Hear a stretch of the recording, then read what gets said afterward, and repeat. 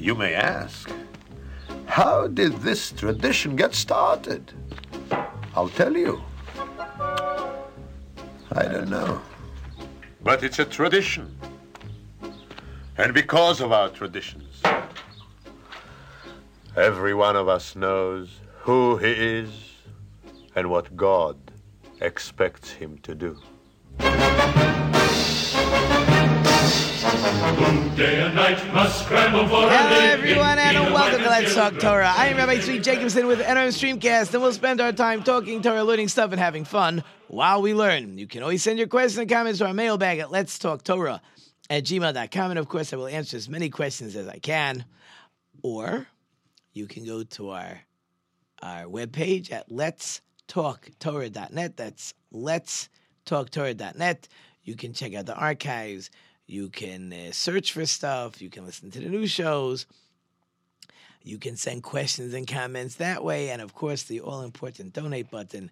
That would be most appreciated and most helpful so we can take care of our expenses here and we can spread the word and we can let the show increase. Tell your friends about it. Hit that donate button. And, of course, if you'd like a shout-out or anything, just put it in the comments and we'll take care of it. And, of course, if you'd like to leave that donation anonymous, we're okay with that as well. And again, I thank you in advance.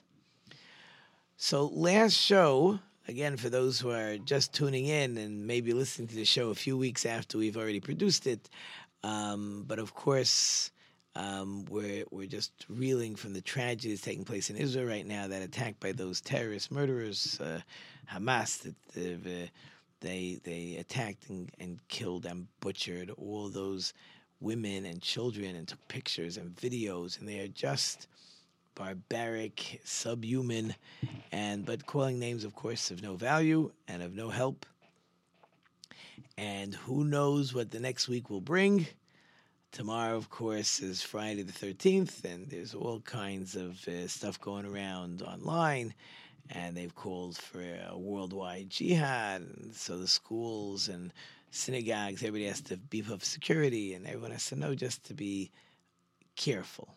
And again, by the time you're listening to this show, hopefully God will take care of everybody, and everybody will be safe. That's what we're hoping for and praying for.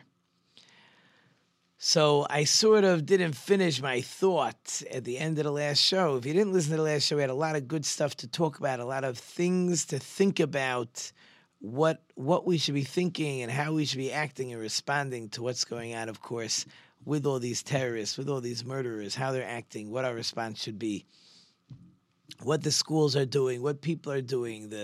I told a friend last night, he agreed, of course. Israel's always been a place where people could be at each other's necks, except when there's a tragedy. As soon as the Arabs attack every single time, everybody becomes friends. There's a peace, a shalom, a friendship, a camaraderie-ship, and everybody gets together. And by the way, when everyone gets together, that's exactly what protects the Jewish people. God loves peace. He loves prayer. We talked a lot about prayer in the last show. And God loves peace. And when we're friendly and we take care of each other, in this case, we're all praying for each other. Doesn't matter what you look like, doesn't matter how you sound, doesn't matter how you act, but everyone's busy praying for everybody else. That level of togetherness, that in itself is what creates the salvation for the Jewish people. But we were talking that there's a lot of comparisons to the Yom Kippur War. So we started talking some of the miracles at the end of the last show, some of the miracles in the Yom Kippur War. I just had one more that I wanted to point out, and there's multiple miracles that took place during the Yom Kippur War 50 years ago, and that was the Egyptian tank column was just driving right through the country like there was no one around. Everybody was in the synagogue praying. Maybe similar to what happened on Simchas Torah, right? Everybody's in synagogue, everybody's celebrating. And the Egyptian tank column was just like going right through the country on its way to Tel Aviv. that's a bad thing. Enemy tanks in the middle of your country, and no one is stopping them. You got to go after each one. They could cause destruction not to be believed. And then they stopped. They just stopped. And no one knows why. And the Egyptians don't know why. There was just no good reason that the tanks stopped when they did. That the couple hours or however long it was that they stopped allowed the army to mobilize and attack that column and stop that column before it got into a residential area. It's unbelievable. The point being that as horrific as the beginning of the Yom Kippur War was, but God did all these miracles, and everybody saw God's miracles, and many people realized that they had to change their way of life, and they became religious because of it. Is that what's going to happen here? I have no idea. I don't know what God's plans are. I don't know what miracles God is ready to serve up to help the Jewish people. What will be, what will happen? It sounds terrible. We're going to have to sort of sit back and wait and see. I don't know God's miracles. Now, will God be doing those miracles if I just sit back? No. I'm going to have to pray. I'm going to have to increase my level of charity.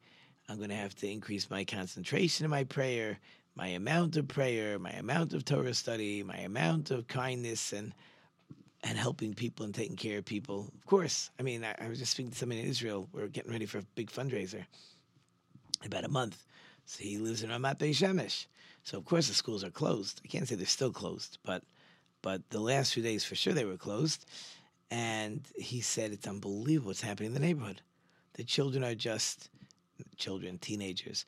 They're baking food and getting supplies and getting it to a place where people can deliver it to the soldiers, and they're helping people, and people are taking care of people. Like the outpouring of caring and love is unbelievable.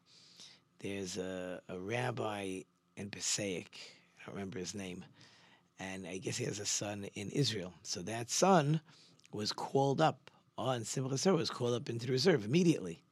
So what do you think happens? So two Hasidic guys show up at the door and say, "We know your husband just was called up in the reserves. We're here to take down your sukkah." And another lady comes and says, "Oh, I know your husband was just taken. You're probably very busy. I'm going to clean your dishes." And this one came and said, "Let me take care of the children. You're probably very busy with other things where your husband been sent away." That's what we do, right?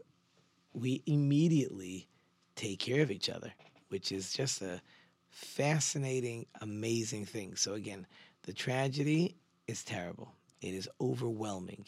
How people are going to get through the tragedy, I have no idea. Right? It's amazing. It's terrible. But we will see, I'm sure many people have already been affected by it, the outpouring of caring and love and friendship that will just sprout up as the Jewish people take care of each other. And of course, we said a lot in the last show, the amount of prayer that is being created, the amount of prayer that is happening, the tens of thousands, the hundreds of thousands of children that are praying for people that they don't know, they never met. They probably, if they saw them in the street, wouldn't even know to say hello to them, but it doesn't matter. We pray for our brothers. That's it. And that in itself is amazingly powerful.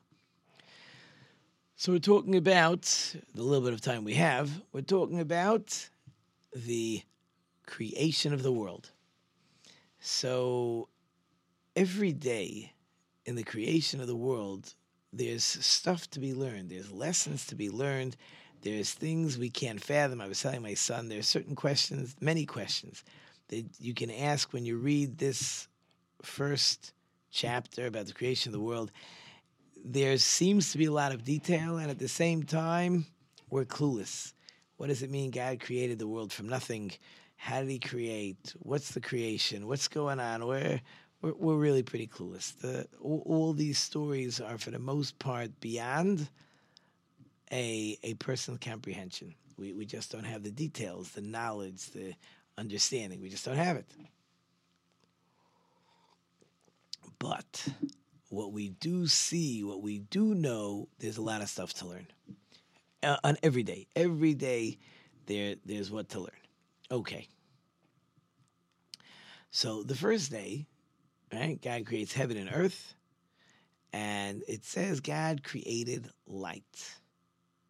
Now it's interesting, the sun and the moon are not in their proper position till day 4. But the first day has been created, the idea of day and night, the idea of time, all that's been created on the first day, and there's this light. The Talmud says this first day was a special light. There was a special light that was created. There was a special light. What was the special light?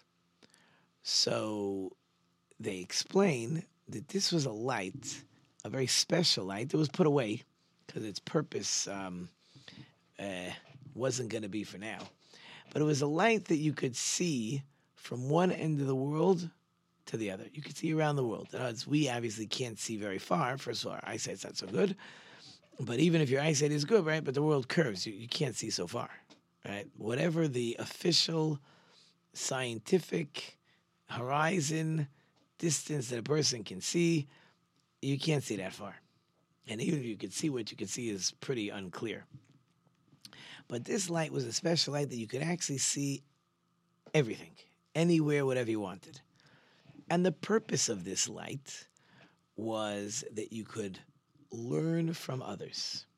You could watch someone study. You could watch someone do acts of kindness. You could watch somebody visit the sick. You could watch somebody fulfill certain commandments. And as you could watch people be kind. You could watch how people understand how to deal with children.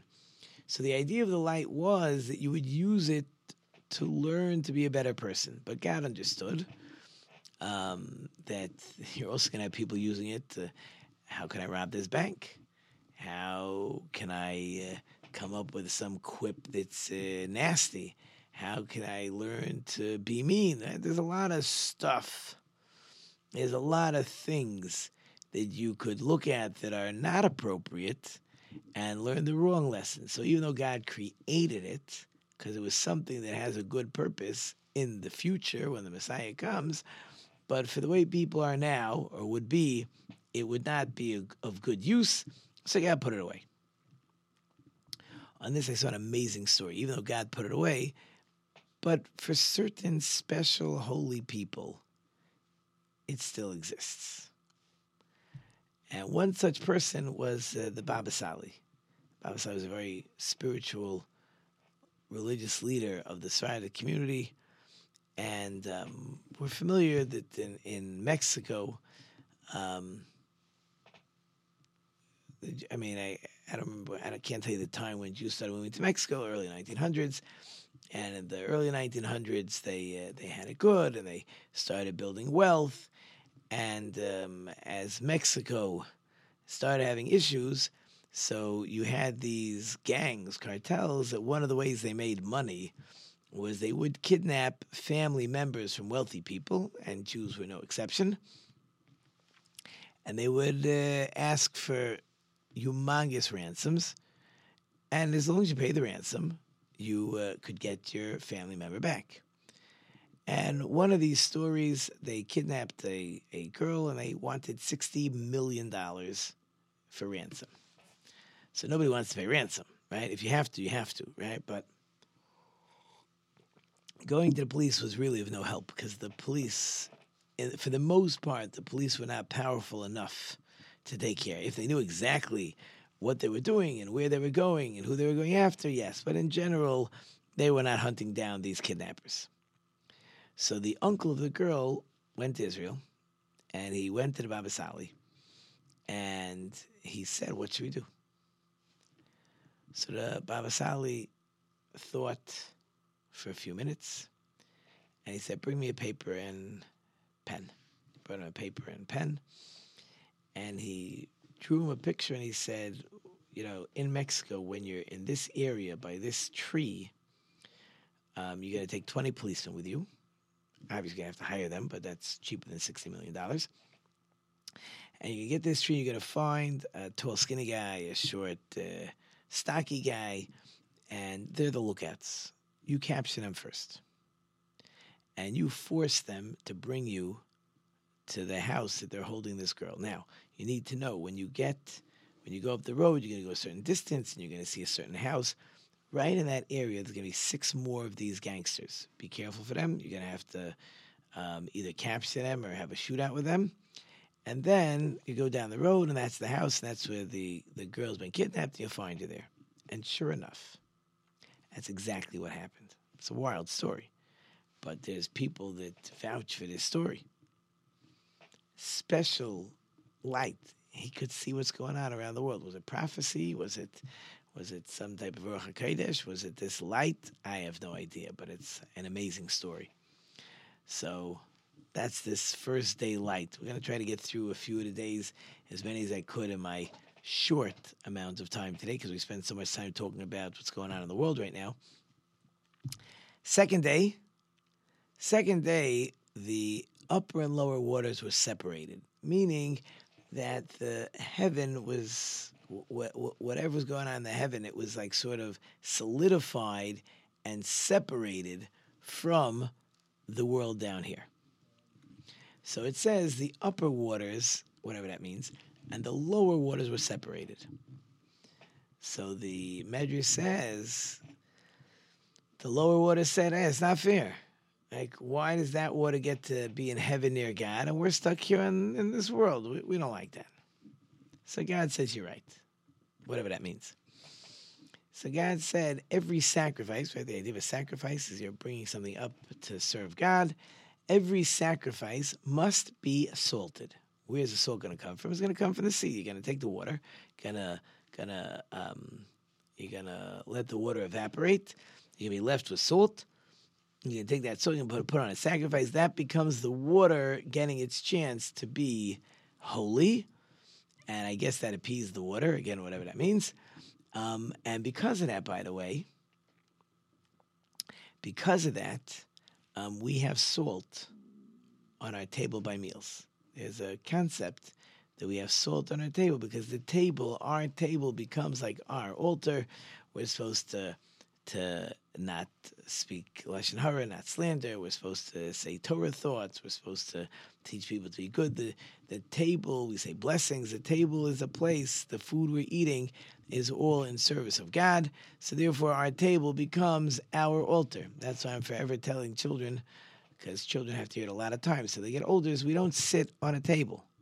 I know for some of you that sounds like archaic, but we teach our children and adults, we don't sit on tables. Why? Because a table is like the altar. That has to be the way we look at our tables. We've talked in the past. The famous Rabbeinu Bechaya says in France, when the head of the household, when the father would die, they actually buried, they used the wood from his dining room table or kitchen table. I don't know if they had dining rooms, but they took the wood from the kitchen table and they made the casket.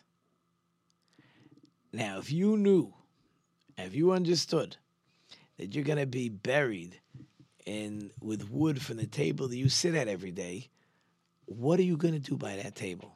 Are you going to use it? Are you going to talk nicely?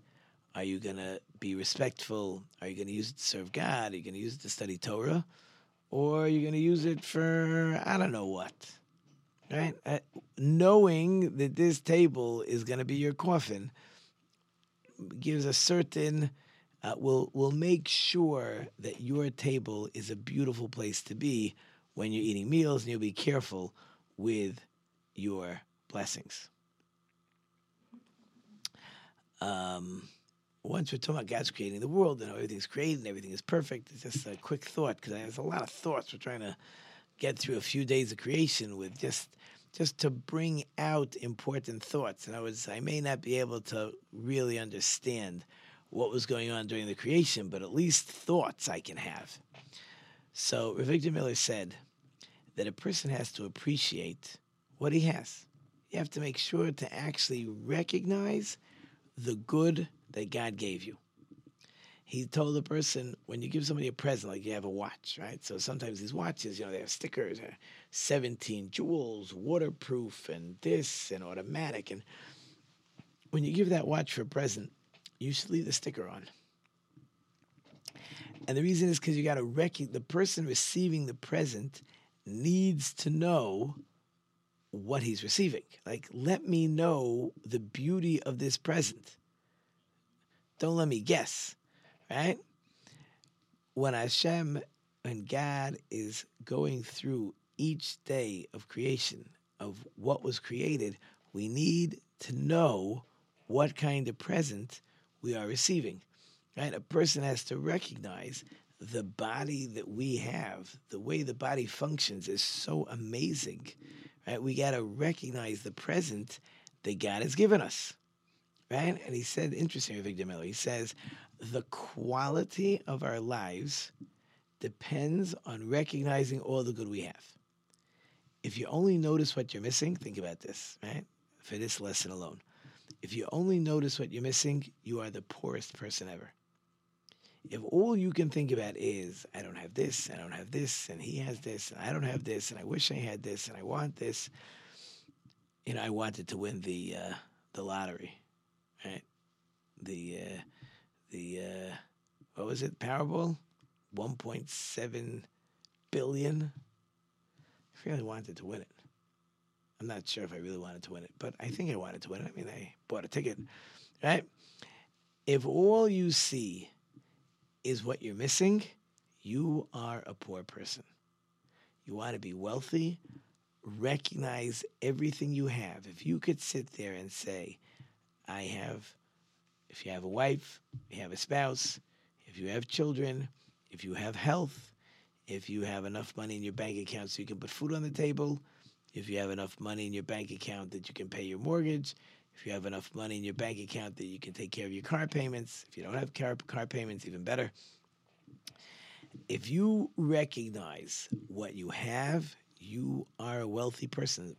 Part of the lesson of every day of creation, of what was created, is recognizing what we have. Look at all the good. What happens on the third day? So the world was totally submerged in water. So God said on the third day, okay, the water is going to separate into the oceans, and the land is gonna be separate from the ocean. Why doesn't the land forever get flooded? Yes, I know there's floods once in a while in certain areas. I understand coastlines for sure. Rivers overflow, but it's for the most part temporary, right? God made boundaries and told the waters, you can't flood the world. You can't just overwhelm the world, and the world would become one big ocean, right? There's land and there's water. There has to be a separation. God set the boundaries for it, the sand, whatever it is, there's boundaries. The water can only go so far. And then the God created the trees and the plants and the flowers and the grass, just the beauty of seeing nice flowers. This year, my wife wanted, all these nice flowers in the front yard. She had somebody plant them. She had to buy some of them. And of course, I took care of them. Like, she doesn't know from watering flowers. You wait for the rain. You wait for the rain, your flowers all die. So for June and July, I spent a lot of time watering the flowers. We did go away, but once everything was the roots were deep into the ground, so the flowers grew. They're humongous. It's like this huge carpet. It's a very tall carpet, by the way, but this thick carpet of flowers now in front of the house is beautiful. Okay, now it's mid-October, so the flowers slowly but surely are on their way out. We've had such nice weather that the flowers still exist. Normally they'd be gone by mid-September, but here we are almost mid-October, and we still have all these beautiful flowers. Hashem gives us beautiful things. Hashem gives us food. I was talking with my son last night. We were studying, and it was a concept I was trying to bring out. They said, imagine a guy comes from the moon, and you tell the guy, you see that tree out there? In the spring, there's going to be apples growing on that tree. What? Fruit coming out of the tree? What, are you crazy? How does food come out of a tree? Was it stored inside the trunk? No, it grows. And sometimes we become so used to stuff, it seems normal. I'm not exactly sure what's normal about fruit growing from a tree branch. I'm not sure what's normal when I plant a seed and I get a tomato plant and I have tomatoes for breakfast. Here comes the music, right? But the goal, right, we're trying to point out all the amazing gifts that God has given to us. But the music is playing. Hope you enjoyed it short and sweet. Today was our wonderful sponsor, listeners. I couldn't do without you. Thank you on the production team. Now, I started with Alan, but the voice sounds like Cisco. So I'd like to thank my production team today. Hope I've left you with some food for thought. Until next time, I am Rabbi Tzvi Jacobson. You've been listening to Let's Talk Torah on NRM Streamcast. Until next time, don't forget to think about it.